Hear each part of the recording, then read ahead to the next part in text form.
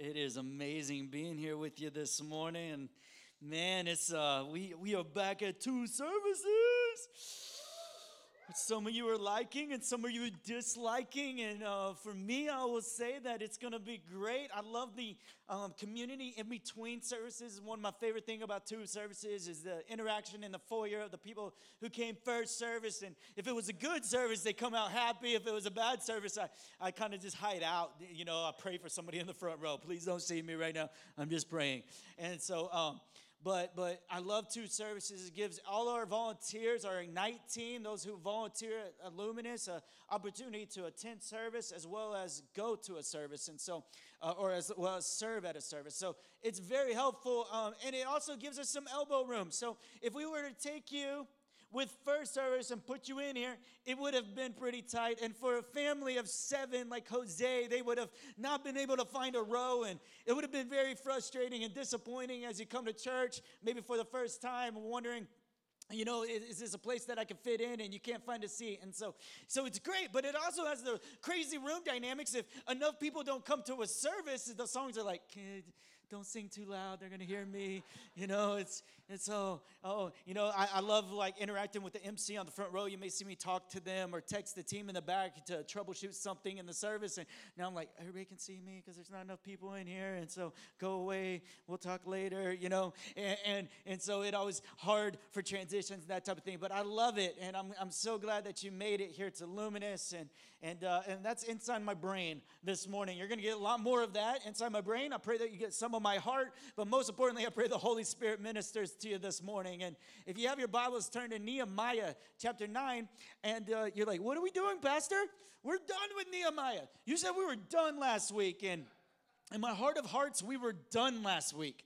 We were done with Nehemiah. We would have not revisited it. I ended it on a great note, I thought, but you know, I think differently than most. And so I didn't want to finish the last 4 chapters because not only is there a lot of substance, but I've been studying 1 Corinthians 9 all week, and I wanted to preach 1 Corinthians 9 to the week I became weak, and I want to talk about winning our city, and I want to do some of this, but my friend go, bro, you can't do that. You can't do that. You have to finish the book that you started. You told everybody you were going through Nehemiah. How can you not finish the book? I was like, man, I do not like you right now.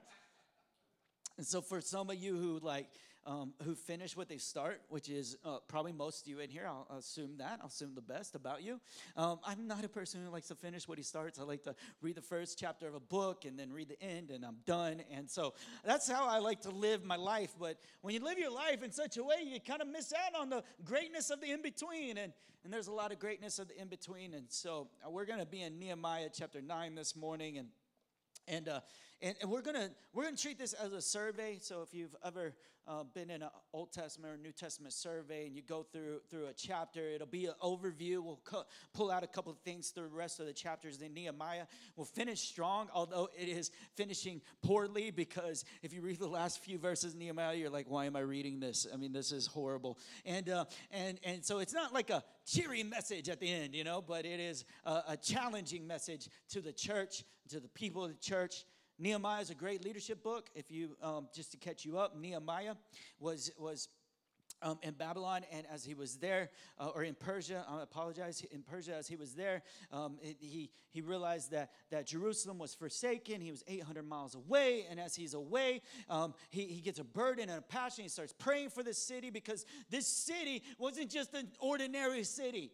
It wasn't just an ordinary city in time. It was the city of God. It was God's glory on earth through the temple that was built. That's where God dwelt. His presence dwelt in the temple. And he breathed life into that temple. And everybody who came from all over the globe to come to that temple, it's like many of us who go to Mecca or different religions. That's how important this was. And in fact, it wasn't just a monument, but it was a place for the presence of God. And around this city was a big old wall that was about 2 miles, a little over 2 miles long. It was super tall, super wide. It was going to take a lot of time to rebuild this thing that was destroyed. And when Nehemiah got word of this and got wind of this, he said, I need to go build that wall. As Ezra builds the temple, I'm going to build the wall so that the people can worship God freely and safely. How many of you think that's a great thing? Like to worship God freely and safely. It's something we take for granted in the United States, in a free country. It's something that we take for granted sometimes, but to worship God freely, knowing that there's going to be no one who knocks down the door right now. And it's going to be free worship, and it's not against the law, and we won't be taken to jail. It's amazing. Some countries don't have that privilege, don't have that opportunity. There's a lot of persecution in the world today, and we've talked about some of that. And so in Nehemiah chapter 9, we read about the story of the wall being built, and Nehemiah tells this story, if you remember from last week, where the people followed God, and then they fell away from God. And they followed God, and they fell away from God, and they followed God and fell away from God. Anybody ever, follow God and fall away from God? It kind of sounds familiar, you know? Like, man, I've been pursuing Lord, but then I haven't been to church in 20 weeks, and actually, not just church, but I've been doing a lot of bad things and doing a lot of me versus a lot of him. And there's a difference between me and him. God wants you to do him, which is the fulfillment of you. But if you just do you without him, it is the most selfish ambitions and desires. And so God wants you to do him in Nehemiah chapter 9, verse 33. It's abstract preaching today. Praise God. Sometimes you can just stare at those paintings forever and they just mesmerize me. So I'm praying that you're mesmerized today and God do something in your heart. Okay. Nehemiah 9:33. Yet you have been righteous in all that has come upon us. God is completely righteous through all the wickedness, through everything. For you have dealt faithfully and we have acted wickedly.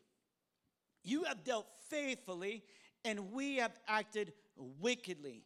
You are faithful, we are wicked, in essence. This is a fascinating contrast. You don't really see this much in the Bible. The contrast between faithful and faithless is normally what we see, right? That would make sense. So you're a faithless people, and I'm a faithful God. But he takes it to a different extreme as God speaks. I'm a faithful God, and you are a wicked people. Whew, God, that hurt a little bit, like right there. I no longer have the feels, the feel goods. So we have acted wickedly, and I want to set this up today that we have a slogan at our church. You can belong in our church before you believe, and it's something that we really believe and really we strive for. Honestly, we want to make space for every person who comes in. We want to provide chairs. We want to provide hugs. We want to provide love. And we want to show people how much God loves them and wants them and desires them even before they come to a moment of believing in God. It's a great thing. I think all churches should be like that, but unfortunately not all churches are. And it's a mantra that we put on one of our values because it's something that you can lose. Right? So it's important to have values. Some of you have family values, individual values. Some of you have values in your workplace. You put things in writing because there's a tendency for humanity to lose those things that you value. Therefore, you write them down. And so we want people to belong in this place before they believe, because we know that as people are exploring Christ and wondering what all this is and have a lot of questions. Have you ever had questions? Who is God? Does he love me? Are those people real? Do they talk about my outfit after I leave? Will they really, really accept me and appreciate me? Will they let me in on the conversations? Will they be honest with me? Do they really take care of the poor and the widow and the orphan? Do they really do what God has commanded in His Scripture? Does it line up? I'll say this, we fall short a lot. Fall short, messed up. We miss the mark. But our hope is that we would. Our hope is that this moment would be an expression of God's heart for you. It'd be an expression, an outward expression of God's heart for you. It's why we sing these songs. It's like when Octavia comes up here and sings Joy and nobody's dancing with her. And, I'm trying to do the shuffle, the white person shuffle. It's like really bad, And the white person offbeat clap, because I like to throw it off, And all that. It's like, is she really serious? Is there really joy in her? And is that joy contagious? And is that joy for me? So somebody asks, when they're they're belonging but haven't believed. Is that joy for me? Is that love for me? Is the word Pastor preached this morning, is that for me? Did God do that for me? Or really, is it God's heart that all men shall repent and come to know the kingdom? Is that true? And if so, why not me? And so you move in this place of belonging, and we make space and we make room for it, and we want to make room for that. And so there's going to be people in here who don't look like you, come from different walks of life, and because it's something that we value and we cherish and we trust that God's going to work out things, and then you move into this place of belonging, and then eventually you're faced with a decision. Those who belong in this place, they're faced with a decision. And I'm no God or demigod up here telling you when to make that decision. I'm not telling you, hey, you need to decide today who you serve. You know, Joshua had those moments, and there will be moments like that maybe that God puts in your heart for certain people. But for you, there's still room, and there's still time, and there's still space and all that stuff. But there's going to be a moment where you're faced with the decision. Do I believe or do I leave? Everybody who belongs in our space will be faced with this. And do I believe or do I leave? And some will decide to leave. They'll decide that they just aren't ready, or maybe they're too confronted, or sin is talked about too much, and the Holy Spirit's convicted me into an overwhelming place where I can't handle it, but yet I don't want to give in to the Holy Spirit and what He's doing, and I'm not ready to believe, and therefore I'm going to leave. What's amazing is our church will always be a place for the person who left to come back. For the prodigal who didn't feel like he was worthy, who comes and he's wondering if the Father is even going to let him serve in the house, and the Father's out there waiting and say, you're not serving in this house, you are a son in this house. You are a daughter in this house. Come back. But he decided, I'm coming back because I believe. So it's a hard thing. It's a hard thing, but God is faithful. What does that mean? He's faithful to forgive your sins. He's faithful to cast your sins as far as the east is from the west. He's faithful to keep loving you and pursuing you. He's faithful that He will keep all of His promises and not return one void to you. It's why we say we hide this word in our heart, the Bible, and we read it every day, and we hide it in our heart because it's promises and it's the word and it's for me, and it will not return void because He is faithful to His promises. He is faithful to His mission. He is faithful to what He said, and His faithfulness is fully displayed in Jesus, who was faithful to the cross, to death, who rose again from the grave. He's always been faithful. He'll always be faithful. His faithfulness will not go unnoticed or undone. It's who He is. It's what He wants. And He's always there. And the woman who was caught in adultery in John 8:10, she was caught in the act of adultery. You fill in the blank, whatever that looks like or means. She was dragged out. I don't know if she was naked. I don't know if she had a sheet around her. I don't know her state. But they dragged her out in the middle, and they were ready to stone her and kill her, because that's what the law said, that she was unfaithful. Therefore, she's wicked. And because she's wicked, she deserves stoning, because we must separate wickedness from the people of God, wickedness from God. And there was no forgiveness, there was no redemption, and yet they made this a public act and brought it on public display, and there she is, and she's being spit on, she's being kicked on, she's doing all these stuff, and then Jesus comes in, because Jesus was bringing out the fulfillment of the gospel, which is the greater gospel, which is the fulfillment of the old law, which was to sustain a people so that He could come in and He could adopt them, and He could pay for all of their sins and all their wrongdoings, and He could pay for the adultery. And so as He's looking at this woman, He says this thing. He says, go ahead, you who without sin, throw the first stone. You who are without wickedness, go ahead and throw the first stone. You who have completely been holy your entire existence and your entire life, go ahead and throw the first stone. And what happens? Not one of them could do it because we all fall short. We all miss the mark. Jesus says, neither do I condemn you. And yet he was the one who could. He said this, Jesus stood up and said to her, woman, where are they? Has no one condemned you? In John 8:10. She said, no one, Lord. And Jesus said, neither do I condemn you. Go, and from now on, sin no more. Go, and from now on, sin no more.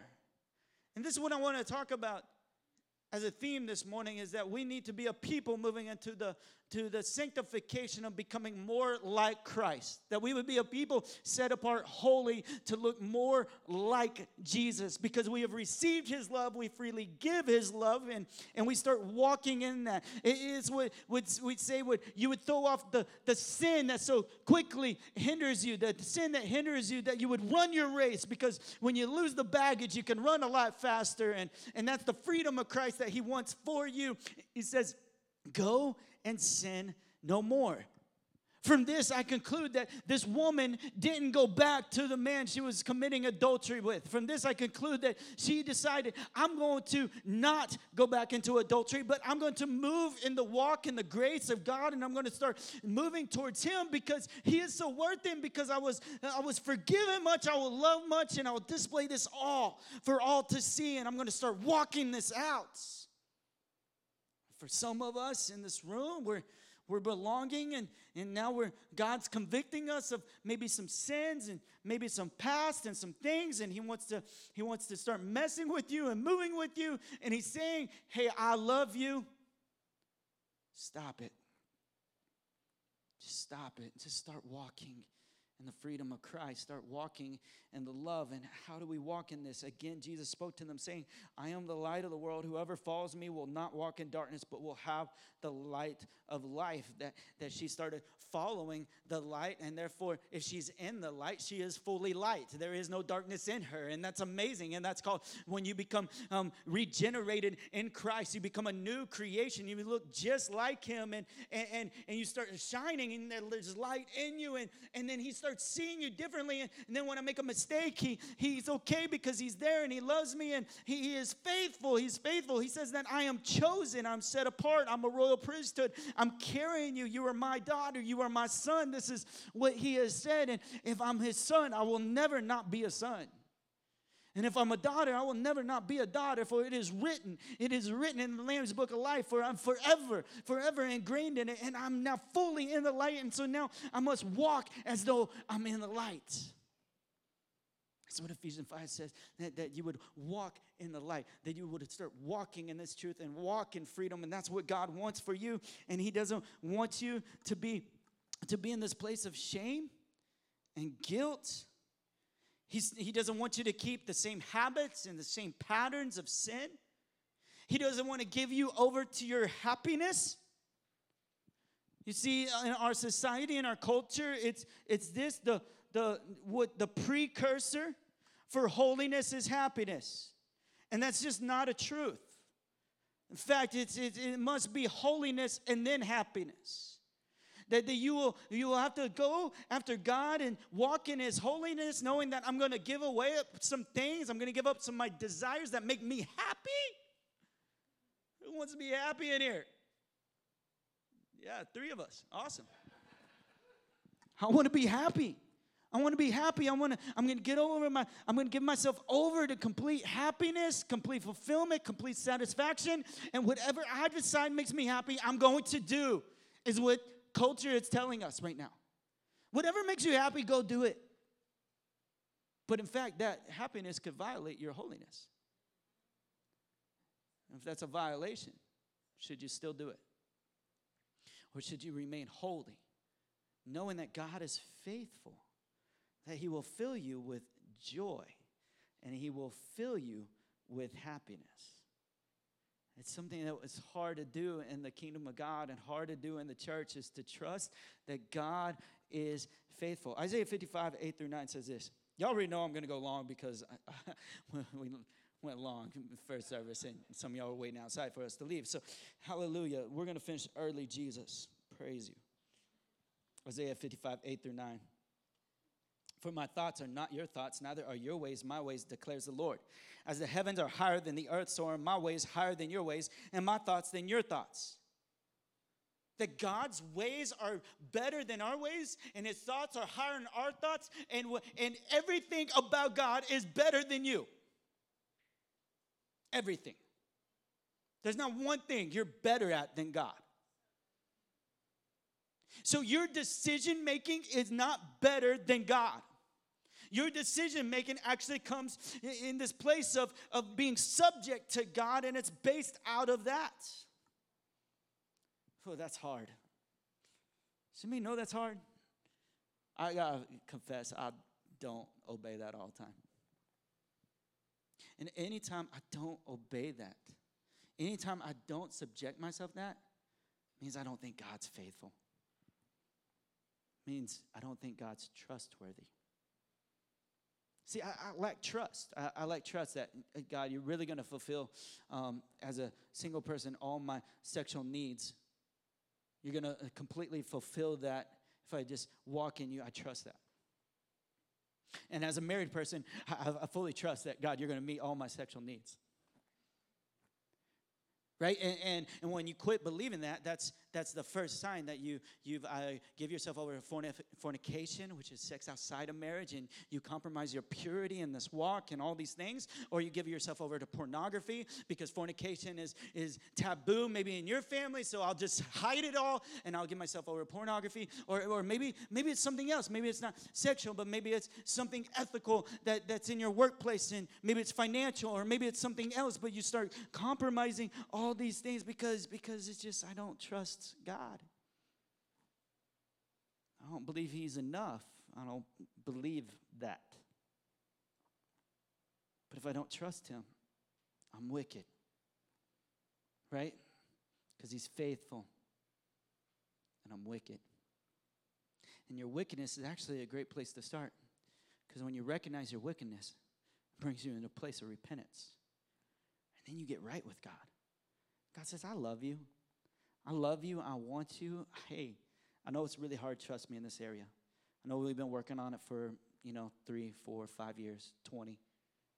It's really hard because, my dad walked out on me, and so I don't trust men, and therefore I'm going to control men. I'm going to control men in any way possible because I don't trust men anymore. And what I'm saying is, God, I don't trust you. I don't trust you with this one area of my life. I want to. There's some desire in me too, but I don't believe it yet. It's good to know this, that God wants you to grow up. God wants maturation in you. As those who are in Christ, for those who've been coming and they do believe, and some of you have in this room, and some of you have not, but for those who believe in Christ, he's calling you to mature. I want maturation in your life because I want you to grow up, because the whole point of this is I want to let you know that I'm trustworthy. You can trust me. I will be faithful. And this was the people back and forth in Nehemiah. Back and forth, back and forth.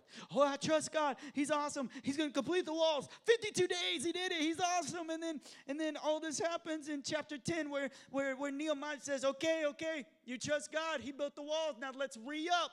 Let's re-up the covenant. Let's start talking about the law. Let's start talking about the things that are going to keep you holy from the walls falling again in your life. Let's start talking about it. You shouldn't marry somebody who's ungodly. So it was one of the laws. You shouldn't marry an ungodly person. If they're ungodly, don't be with them. And all the single ladies, he's really cute. I think he will. He's belonging. Maybe he'll come believe, in a little bit. The law to honor the Sabbath. You should honor the Sabbath, that you should set a day apart to honor me, because in our tendency and all that we are doers. I got to do more. I got to do more. I got to do more. Oh, there's never enough time. How many of you use this? I'm busy. I'm just so busy, Pastor. I'm so busy. Never enough time. Whew. That's the biggest lie that you could believe and sit on. Because what will happen is it'll bleed into what God has for you.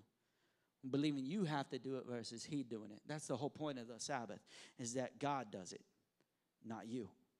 So it's time to rest and then to not neglect the house of God and to bring in the tithe into the storehouse so that people, the Levites and the priests could be taken care of, and the house could pay their bills and their lights and all that stuff, do all that, all the law right there.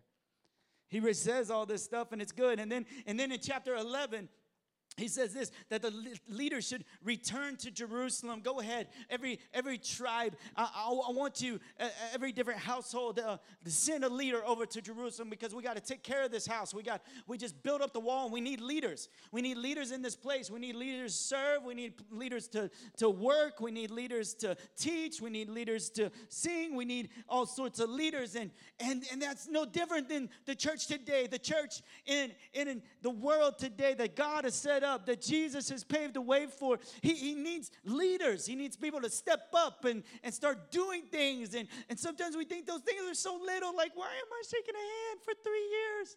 This is so weird. I'm kind of tired. Right? Some of us do that, and yet God needs leaders. He needs leaders to shake hands, and leaders take out trash, and leaders teach, and leaders to preach, and leaders do cafe, and he needs leaders, godly leaders in the workplace to lead connect groups and Bible studies, and he needs you to different platforms and different venues, and God is looking for leaders. He needs leaders. And how do I know he needs leaders? In Matthew 9:37, then he said to his disciples, the harvest is plentiful. Meaning there are so many who want to respond to the gospel. It is white as snow. It is ready. And the world is ready to hear about Christ. They're looking for the hope of the world. I mean, it's amazing. You can run an election on the platform of hope, and everybody rallies around it because we need hope. We need hope. We want to hear about hope. Because we're a hopeless people, and our situations seem hopeless at times. But the truth is like you have the greatest hope inside of you, and God wants to release it to the world. The good news of who Jesus is, what he said he would do, what he accomplished, and what he gave you. Life, and life to the full. You have the greatest hope.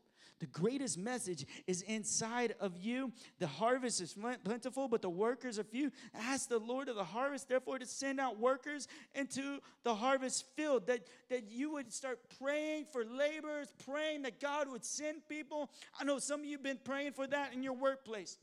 God, send me another Christian, another believer that I could lead a Bible study with. Some of you in college have prayed for that for your roommate. God, I just want a roommate who loves Jesus because I know that the harvest is plentiful and there's much to accomplish here at the university. God, I'm just praying for that and believing for that. You need to start praying for that. Lord, I'm praying for godly neighbors because this neighborhood needs to be reached, and we need people who know Jesus and love Jesus, and we start asking God for that. And us as a church, we do it. God, we know that there are people not connected. We know that there are maybe kids not cared for. We know that there's so many things, Lord, that we ask for laborers. We ask for people who will share the gospel and help make that known to the world. And then in chapter 12, we have the dedication of the wall and the service at the temple.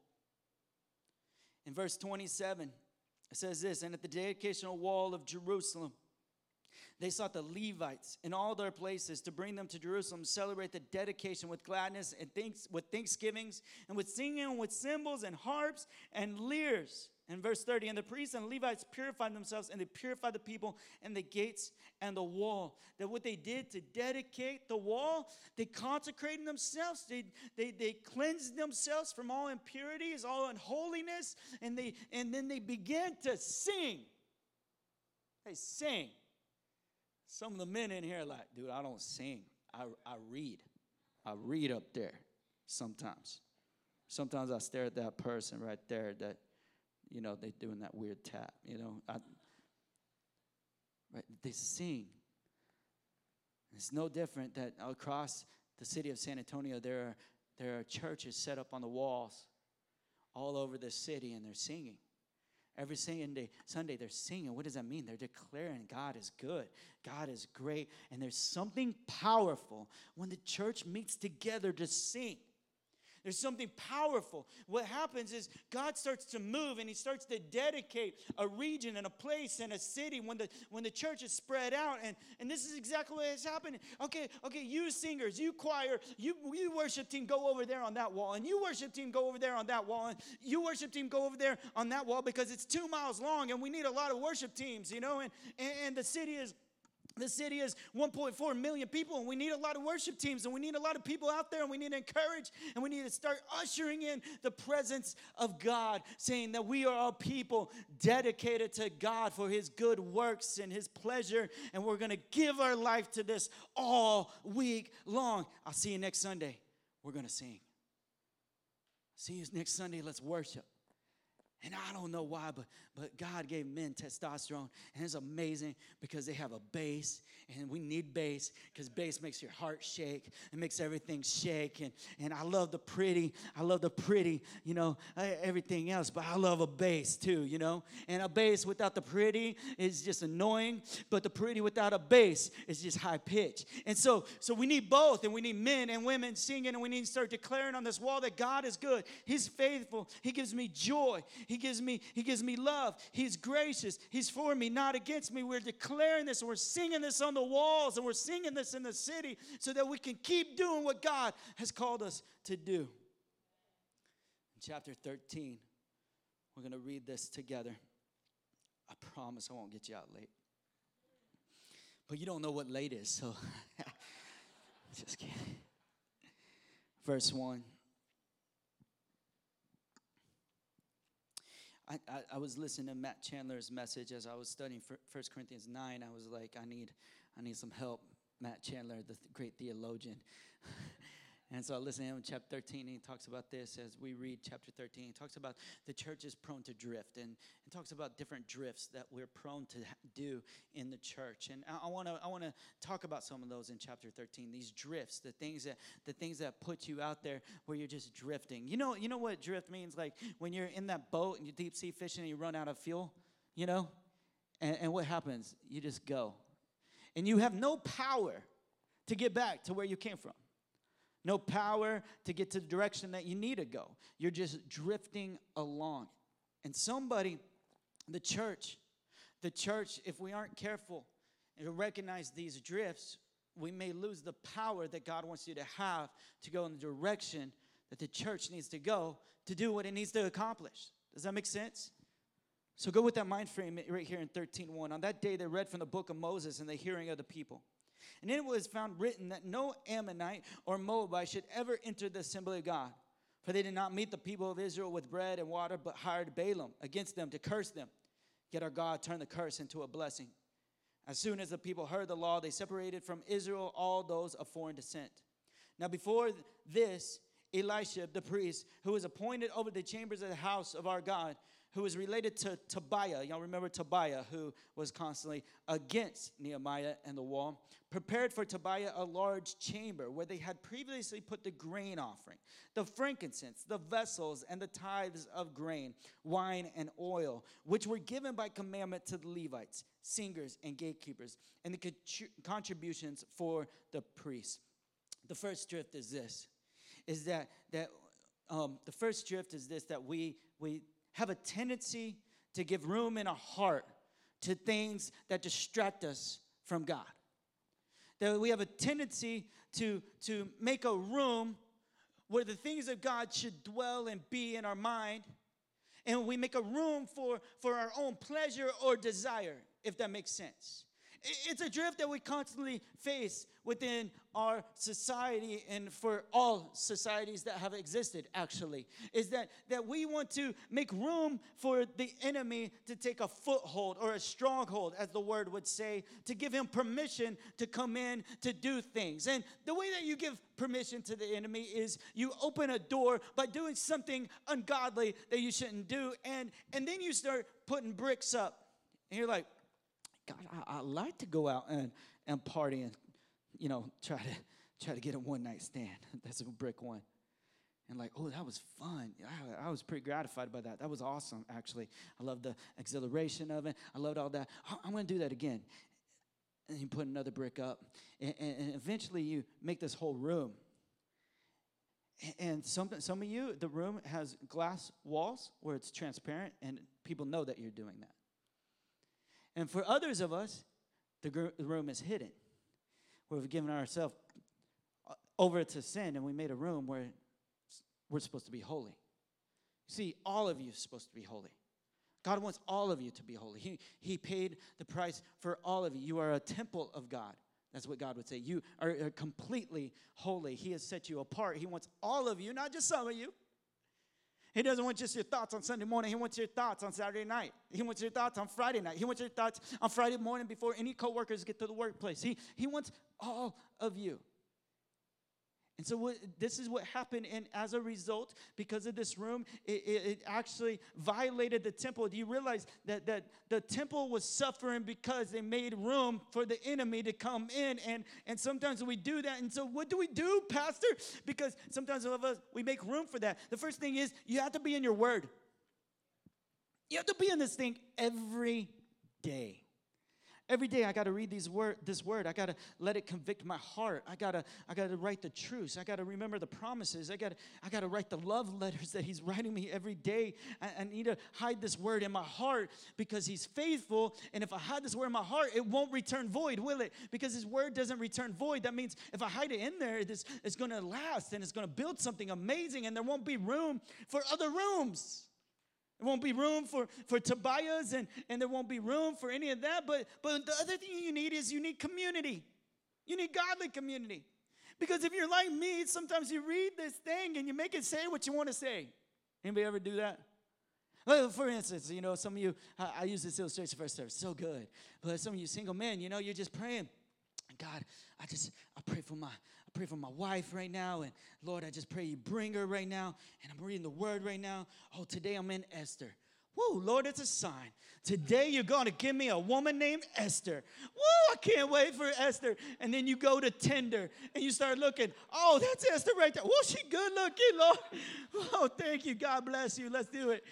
Swipe right. You and Esther go out. You tell her you're my soulmate because I was praying for you, and she thinks you're real spiritual, and then all of a sudden y'all doing things and hanging out, going places you shouldn't be going. And what happens is you weren't in community. You didn't have a friend in your life said, "What are you doing? Hey, what the heck, man? Get off of that. You ain't marrying no Esther. Like, stop it. Stop it. You're just you're going to God's word selfishly. You haven't even emptied yourself before you went to it. You're just trying to find stuff that affirms everything that you already believe. Why don't you let him affirm the things of Jesus and who Jesus is, and you line up to him? That's what we should be doing, but we don't like to do that. I don't want to live because, you see, I don't trust God. I don't trust God that he's going to bring my spouse. I don't trust God that he's going to bring me a godly person. I don't trust God in this area. In fact, I just want to be affirmed, actually, and this person helps affirm me, and all I need to be affirming in my life is Jesus. Let Jesus be the affirmation of my heart and my affection and my desires and everything, and you need community. And some of you need to step into somebody's life. Hey, man, let's do life, right? And some of you need to invite it. Hey, man, I don't have any community. I have no one to keep me in check. Can you keep me in check? Like, seriously, I've been reading this thing, and, man, I'm still doing the same stuff. Oh, man, let's pray together. Let's live together. Let's walk together. Let's do this. We need this so often. In verse 6. It says, while this was taking place, I was not in Jerusalem, for in the 32nd year of Artaxerxes, king of Babylon, I went to the king, and after some time I asked leave of the king, and they came to Jerusalem, and then I discovered the evil that Elisha had done for Tobiah, preparing for him a chamber in the courts of the house of God, and I was very angry, and I threw the household furniture of Tobiah out of the chamber. I love that. Let me just kick this stuff out of here. Nehemiah is a very violent person, I guess. Then I gave orders, and they cleansed the chambers, and I brought back there the vessel of the house of God with the grain offering and the frankincense. I also found that the portions of the Levites had not been given to them, so that the Levites and the singers who did the work had fled each to his field. Verse 11, so I confronted the official and said, why is the house of God forsaken? Why is it forsaken? I gathered them together and set them in their stations. Then all Judah brought the tithe of the grain wine and the oil in the storehouses, and I appointed as treasurers over the storehouses Shelemiah the priest, Zadok the scribe, and Pedaiah of the Levites, and as their assistant Hanan the son of Zachar, son of Mattaniah, for they were considered reliable. They were reliable. And so there was this moment where Nehemiah learned a lesson of putting men in charge who were reliable men. Men proven who were worthy of leadership, proven in their acts of integrity, proven in their acts and affection towards God. And this was amazing. And the second drift that Chandler sets up, he says that we often have this thing where we drift from authority. We drift from authority. Now, it puts me in an awkward position because I'm in the authority over the House of Luminous. I'm in authority, and I'm talking about how you don't need to drift from me, otherwise it's not going to go well for you. That's what I'm telling you, and truth is, that's how God set it up. And God, in His holiness and His all-knowingness and all-powerfulness, has set up authority in place in the church to help instruct the church. But check this out. There's checks and balances. Hebrews 13:7. Obey your leaders and submit to them, for they keep and watch over your souls as those who will have to give an account. That we have to give an account for how we cared for you, how we loved for you, our measure of authority. Some of you have been in churches where authority was abused. Some of you have been in churches and maybe it's, praise God, come on. Some of you have been in churches where authority is abused, right? Some of you in the media and the Catholic Church have walked away from the Catholic Church because you saw authority being abused. There's so many abuses that happen, but I'm going to let you know that God is faithful. And He's going to keep some checks and balances. And where authority is abused, it will be dealt with. The thing is, you're not necessarily the person to deal with it. And that's a hard part about authority. When you're in a position under authority, you want to deal with it. Or you want to do something about it. Right? And I will say this, I invite men in my life to keep me in check because I'm not perfect. I have elders and a board over me to keep me in check. And God uses those people to help put me in check. And the leaders, your connect group leaders and different people, they're doing their best to see over you and see over your group, but they may not be fully equipped or fully right all the time. We understand that. But the thing is, if we drift from authority, we find ourselves in the middle of an ocean without fuel, without any power to get where we're supposed to get. Where we don't have the fuel to get where we're supposed to be going. And so I would encourage you just like this, that we have to find reliable men and women, right, in leadership, to put them in places and positions in order to help steer different areas. So it's why we have different standards and places for our elementary and our teachers here at Luminous Church, that you must be in complete agreement with Jesus and the doctrine that Luminous sees fit, and you must come in alignment with that, and your life should come in agreement with that, right? Like it should come in agreement with that, and you should be a reliable person who we know is not going to abuse their position and their power. And the longer we walk and the more news we see, we will see authority abused. We will, but that doesn't mean that God's not faithful. It means that God's not trustworthy. He is faithful and He's trustworthy over you, over His church, and over the people He's put in place. In those days, I saw in Judah people treading wine presses on the Sabbath, verse 15, and bringing in the heaps of grain and loading them on donkeys, and also wine grapes, figs, and all kinds of loads, which they brought in Jerusalem on the Sabbath day. And I warned them on the day when they sold food. And then it goes on and talks about how they ended up just selling stuff on the Sabbath day, and they ended up making the Sabbath an unholy day. And in fact, when they got kicked out of the gates, they would set up their tents right there, and they start camping out with all their food. They're ready like vultures. They're about to go in, and they're going to sell all this stuff, and they're very greed-driven, right? They're very self-driven, and I'm going to tell you, there's a power and a principle like I said earlier, with 6 days, you can do a lot. God can honor you and bless you and do everything that you need to do. But if you don't have a day of rest, a day of Sabbath, then what happens is you're saying, God's not enough. Why do we keep talking about this? Because I keep getting the text messages from the guys who are working, and they're at home at night working on their phones, when they should be with their family. And they're on Sunday, they have to go work. They have to go work, and it's just more work and more. Well, you have to keep doing stuff and checking off these boxes. Otherwise, it's not going to go well for you, and there's not enough time. And how can God do this? And truth is God can honor the days that he gives you. He can honor the time if you just trust him that he's faithful. So the third drift is we're prone to drift by doing rather than being. By doing all the checklists rather than just sitting and being a son and a daughter. And that's what the Sabbath brings you. And then lastly, in verse 23, it says this: in those days also I saw the Jews who had married women of Ashdod, Ammon, and Moab. And half of their children spoke the language of Ashdod, and they could not speak the language of Judah, but only the language of each people. And I confronted them and cursed them and beat some of them and pulled out their hair.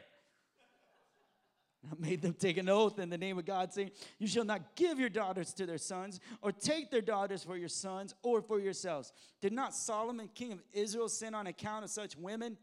Among the many nations, there was no king like him, and he was beloved by his God, and God made him king over all Israel. Nevertheless, foreign women made even him to sin. Shall we then listen to you and do all this great evil and act treacherously against our God by marrying foreign women? And all you are like, what is going on? I can't marry any foreign woman. Well, my wife's a Latina, and we have an interracial marriage. And this has nothing to do with interracial marriage. Nothing to do with interracial marriage. But I'm going to tell you, this is what it has to do is there were people from different cultures who were bringing in their pagan ways into the marriage and having and worshiping in a pagan way. And it was about making something holy unholy. And it's why it's speaking more what Paul speaks about. Don't be unequally yoked with an unbeliever. Because a house divided against itself shall not stand.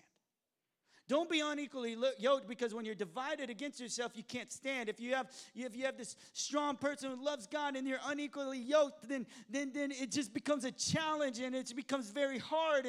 And many people and many nations have fallen as a result. This in particular, one of them. And so maybe you're both not saved before marriage, and you get married, and then one comes to know Christ. It's better for you to stay married and love them like Christ would love the church. And you would love them, and you would cover them and believe that I'm in a saving family, so I'm going to save them too. Don't be unequally yoked. And this is a prime example where for centuries we misread the word. For centuries, it was some person reading the word wanting to justify their actions and their behavior, that they wanted some kind of racism or prejudice, and they said, oh, no, you can't marry somebody who doesn't look like you because right here, and that's an abuse of Scripture. So we need community, and we need to be in right doctrine. We need to be around each other. Don't make Scripture say what you want it to say. Make it say what it says. It's very important. One of the sons of Jehoiada, the son of Eliashib, the high priest, verse 28, was the son-in-law of Sanballat the Horonite. Therefore, I chased him from me. Oh, man. Just be godly, and your son will have favor. Be ungodly, your son may not. Remember then, oh, my God, because they have desecrated the priesthood and the covenant of the priesthood and the Levites. Thus I cleanse them from everything foreign, and I established the duties of the priests and Levites, each in his work, and I provided for the wood offering at appointed times and for the first fruits. Remember me, O my God, for my good. If you would stand with me this morning. And I want to encourage you, because here's the thing is, Paul writes about setting in order the church. He writes about setting in order the church in Corinthians, and his team comes up, we're going to prepare for communion. And as he begins to write, you got to come on up, Sebastian. As the team comes up, I want to talk about Paul and Corinthians. The church in Corinth was an intersection for trade. There were all sorts of religions and everything going through these trade routes, all sorts of world beliefs colliding in one place. And as a result of all these beliefs coming into one place, the church of God that the Holy Spirit started ministering in and people started coming to know Jesus, there was a bunch of people getting saved who was bringing all their perspective and all their life and everything that they've done into one place, under one roof, under one house. And it created chaos. Like, people were sleeping with each other. They were suing each other. They were doing so many things that just were not godly. And so Paul wrote this letter. He penned this letter to bring them under godliness. And what he writes about in 1 Corinthians 11, he writes about the Lord's Supper. He writes about how do we keep from drifting away?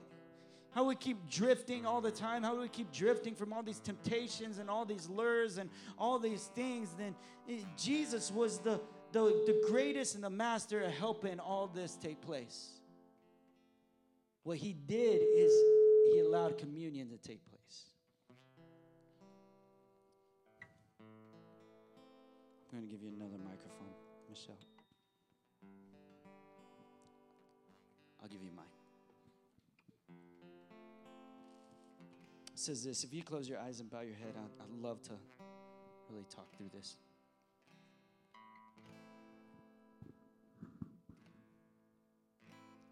So we're almost done. We're going to take communion together, and this is what Paul wrote in Corinthians.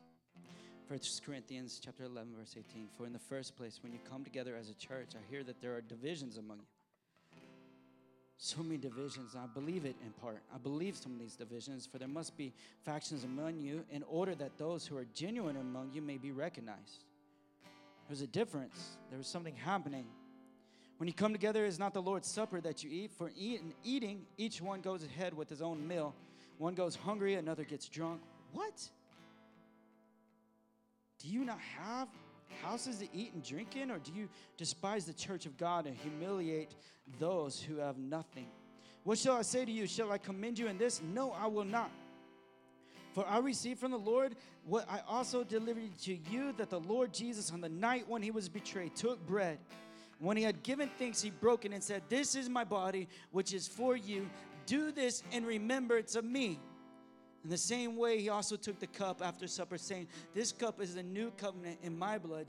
Do this as often as you drink it in remembrance of me. For as often as you eat this bread and drink the cup, you proclaim the Lord's death until he comes." He was saying this, that we're all jacked up, we're all messed up, and that the church is divided out of these preference or the way they're misinterpreting Scripture. But the great equalizer is this, that we need to come to the place of the Lord's Supper, remembering that Jesus gave his life, and he shed his blood to cover all my wrongdoings and to make us right and to make us one people under one roof. It is through the blood that makes this happen. And through a body that was broken for you and me because you were worth it, and it was worth giving his body and allowing it to be broken, his body to be broken for you and me. And when you eat of this, remember me. Remember Jesus, who makes all things equal under one roof in a house full of faith, who makes the people look the same, where we don't see black and white, and we don't see color, and we don't see this or that. We see a people who love God, a royal priesthood, a chosen people. I see sons and daughters bought with a price, adopted with the same last name, adopted and treated as equal. So I invite you, when we sing this song, to come take communion on my left and on my right on the corner of the stage. I just ask you to take those elements, and you would take those back to your seat. You can take those anytime during this song. Let me pray for these elements. Father, I thank you for who you are. I thank you for your son, Jesus, who gave us the right to be called the children, the sons and daughters of God. God, I thank for these elements. I thank you, God, that your blood was shed and your body was broken so that we can live under the same roof to accomplish the mission that you have put us on. We love you. In Jesus' name, amen.